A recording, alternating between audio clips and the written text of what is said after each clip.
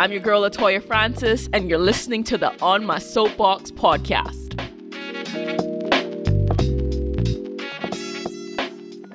All right, so welcome back to another episode of what we're calling French Toast and Happily Ever Afters, navigating finding the one. And again, if you want to know what this is about, I've had people reach out to me and say, interesting title for your season, French Toast. Why French Toast? You got to listen to episode 1. In episode 1, I break it all down. But today, I'm excited where our guest today is from the motherland, Africa.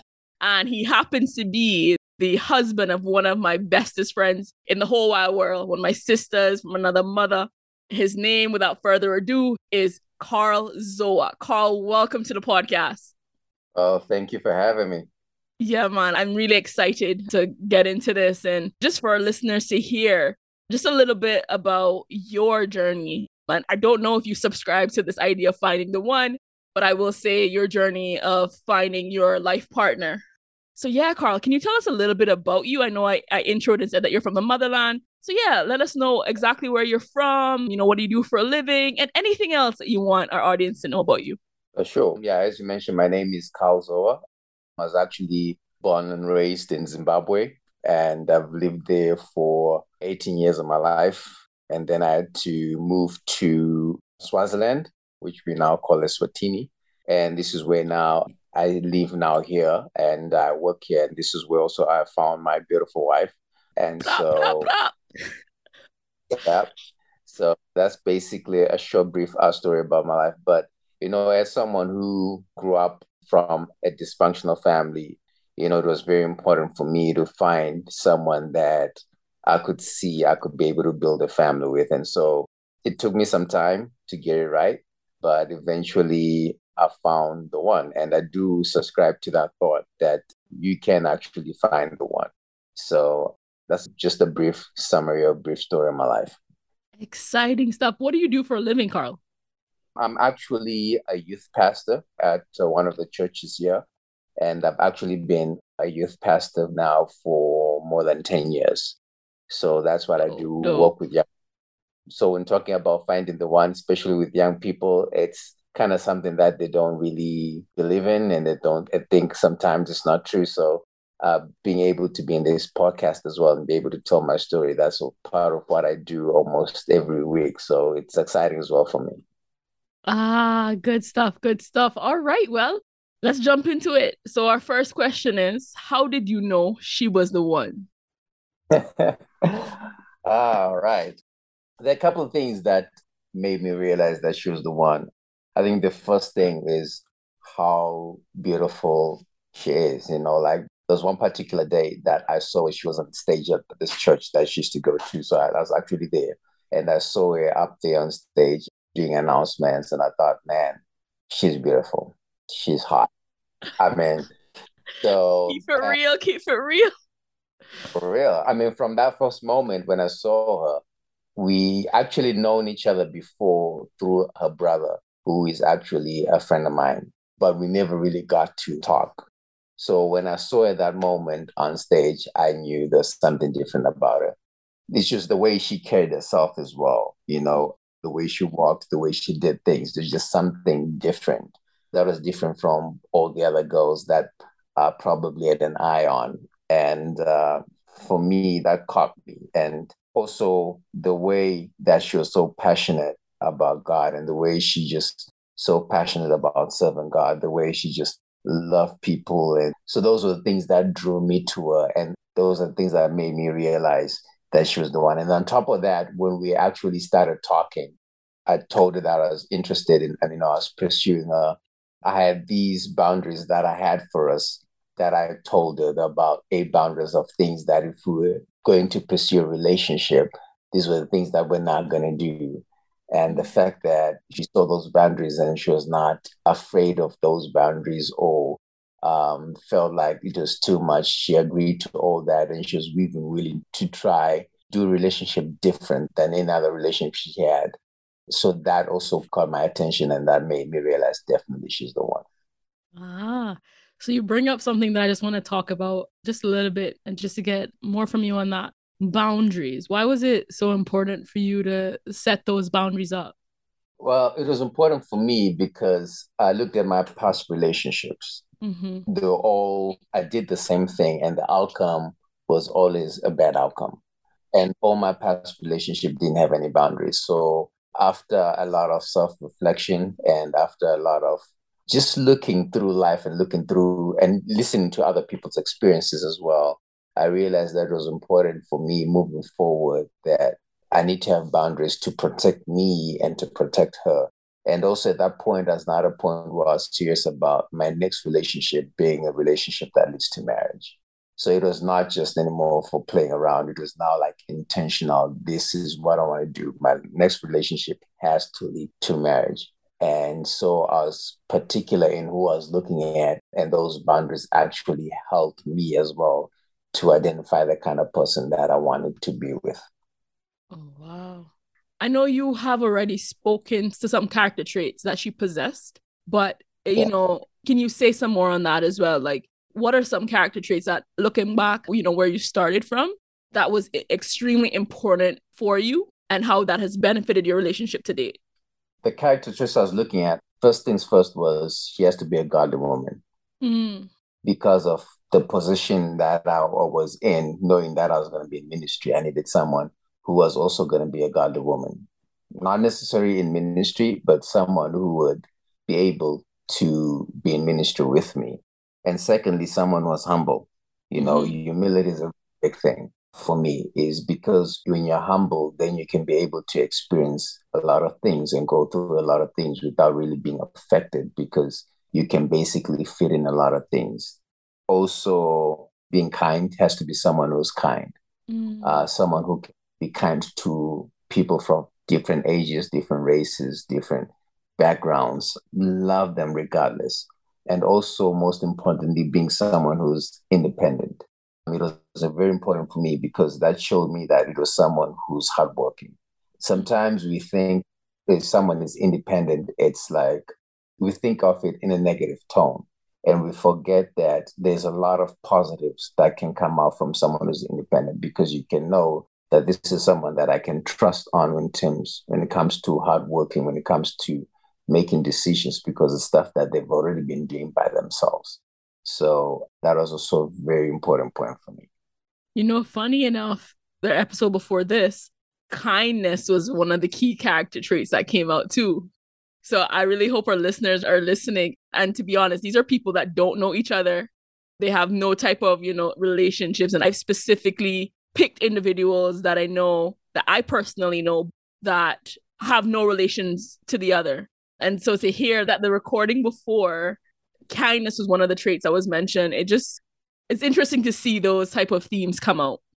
So, Carl, what would you say would be one thing or a couple of things about relationships that you wish you knew back then? So, something you know now that you wish you knew back then. Because I know initially, earlier on, you talked about the fact that you set boundaries because you looked at your other relationships and were just like, okay, I didn't set any boundaries here. They didn't have any. And like they all ended without actually achieving the goal that you wanted to achieve. What are some things that you now know about relationships that you wish you knew at the beginning of your pursuing relationships? I think the biggest thing that I've learned that I wish I knew before was relationships have no selfishness in it.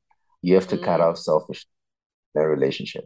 And I say this because my previous relationship was all about what I can gain. And that's kind of the mentality with a lot of relationships even today. What am I gaining when I'm getting to this relationship? It might be maybe I'm gaining money, maybe I might be, getting to satisfy my needs, or, I might get to not be lonely or things like that. But it's all selfish reasons. mm, And I've known now that I'm married that, when you're now living with that person 24 hours every day for the whole year, you have to cut out a lot of selfishness. There's a lot of compromise that comes in because you now have to think about the other person and do stuff for the other person, even in times where you don't feel like doing that. So, selfishness, you have to work on your selfishness, cut it out. And then the second thing was just getting to learn how to communicate mm. That's a good one. because patience is very key in relationships. And if we never get time to learn how to communicate, then it just messes your relationship up. And I didn't learn how to communicate.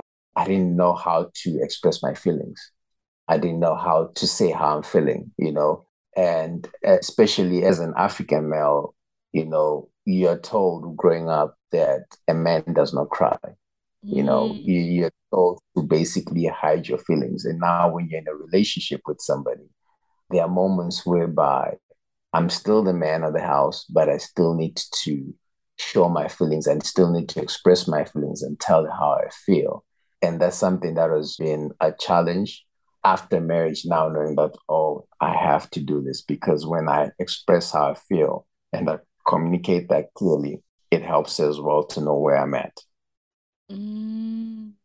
Yeah, so right there, I feel like you hit on this idea of vulnerability and just how hard that is, especially for most men to be truly vulnerable. So, are you saying, or in your experience, your ability or you growing into the ability to be more vulnerable, would you say that has helped your relationship a lot more? Definitely, it has. I think at the beginning of our marriage, that was one of the things that we constantly fought over. Me not being able to express myself fully to her, not being vulnerable to her. Mm-hmm. And for me, I'm thinking that's weakness, but for her, she's thinking it's strength. So even though, our way of thinking is totally different. And because I'm thinking it's a moment of weakness, it's a sign of weakness, she's thinking it's a sign of strength, then that tends to clash because she's not seeing that strength, that emotional strength that I need to have. And I'm thinking, it's emotional weakness, so I don't need to show her anything. And so that causes a lot of friction. That caused a lot of friction. So when I finally understood that and started to learn that, our relationship has been better. I'm still working on it, honestly, because there are moments whereby I don't even understand how I'm feeling, but I know that I have to say something so that she's not left out in the corner, someone wondering exactly what's going on. So I have to tell, look, I don't know how I feel right now, but give me a moment. Let me just figure this out and then I'll come back to you. And that has worked because now she understands, okay, I'm going through something. Let Mm-hmm. me just give him time to sort himself out and then he's going to come back. And that has helped us a lot.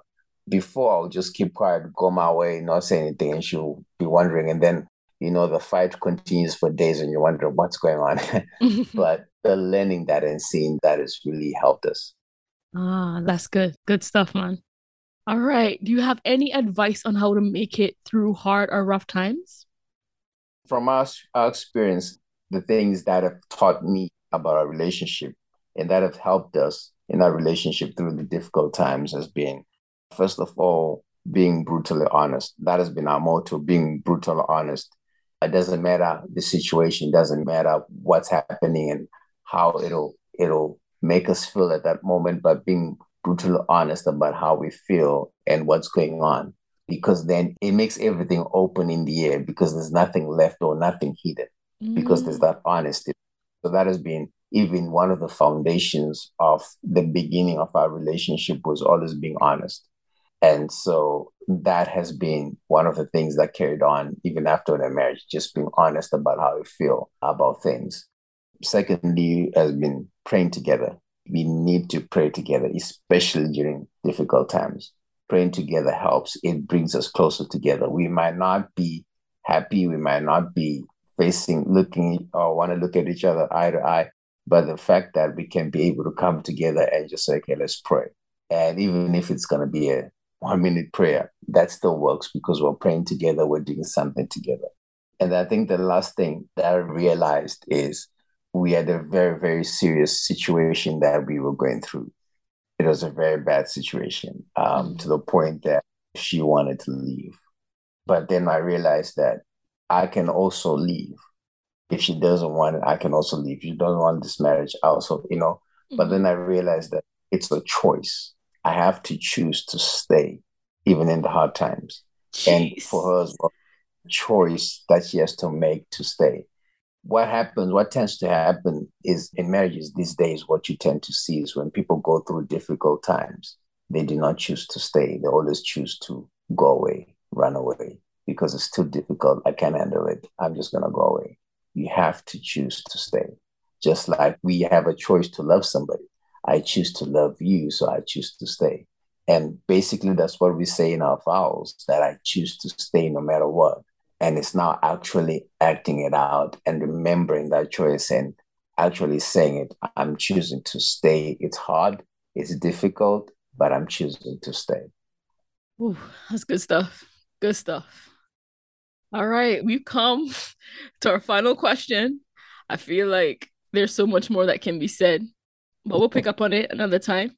But our final question is, what would you say or tell your younger self as it pertains to relationship? If you can go back to when you were a teenager, say teenagers' hormones always raging, and even now in the day and age, I'm also a youth director here at my church. And so seeing the young ones wanting to get in relationships and those who are in relationships, and it almost seems as if sometimes they feel like if they're not in a relationship, then they're missing out. So what would you tell your younger self as it relates to relationships now that you're on the other side? Okay, so now that I'm on the other side, I think first things first is know yourself. Sometimes we, especially young people, you tend to run to relationship without actually knowing who you are, where you stand. When I say know yourself, I'm talking about the situation you are in at that current moment. Sometimes we feel like we want to be in a relationship because of peer pressure. Our friends are being in relationships.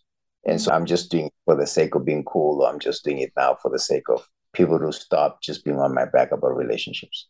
So just get to know yourself. There's plenty of time to actually be in a relationship. And at that time, when you're just getting to know yourself and just being yourself, you need to know your worth, your value. You need to know what you're bringing in the relationship, because everyone has to bring something in that relationship and learn the things that you're weak in. Like for me, if I had known before that communication was an important part of relationship, I would have learned how to communicate. Because if you think about it, basically, communication is 80% of the relationship. Mm. Your whole relationship revolves around communication. If you're going to go somewhere, babe, I'm going somewhere. Even it's a small thing, but it's communicating. If you're hungry, babe, I'm hungry. Do you want to eat something? It's those things. Learn how to communicate. Because for me, I realized that I was so bad at communication. I was really bad. And I would say things to her thinking that she understood it, but she heard it in a different way. Not because she's stubborn or not because she wanted to get it in a different way. It's just because I didn't communicate clearly exactly what I wanted or what was going on, that she heard something different. So I realized that, I need to work on that. And so there's a lot of aspects about relationship that if I'd known before, it would have helped me not to go through all those hurts that I went through before I actually got married. And so there's a lot of aspects of growth that I need to do first before I actually get into a relationship. No, man, that's really good advice.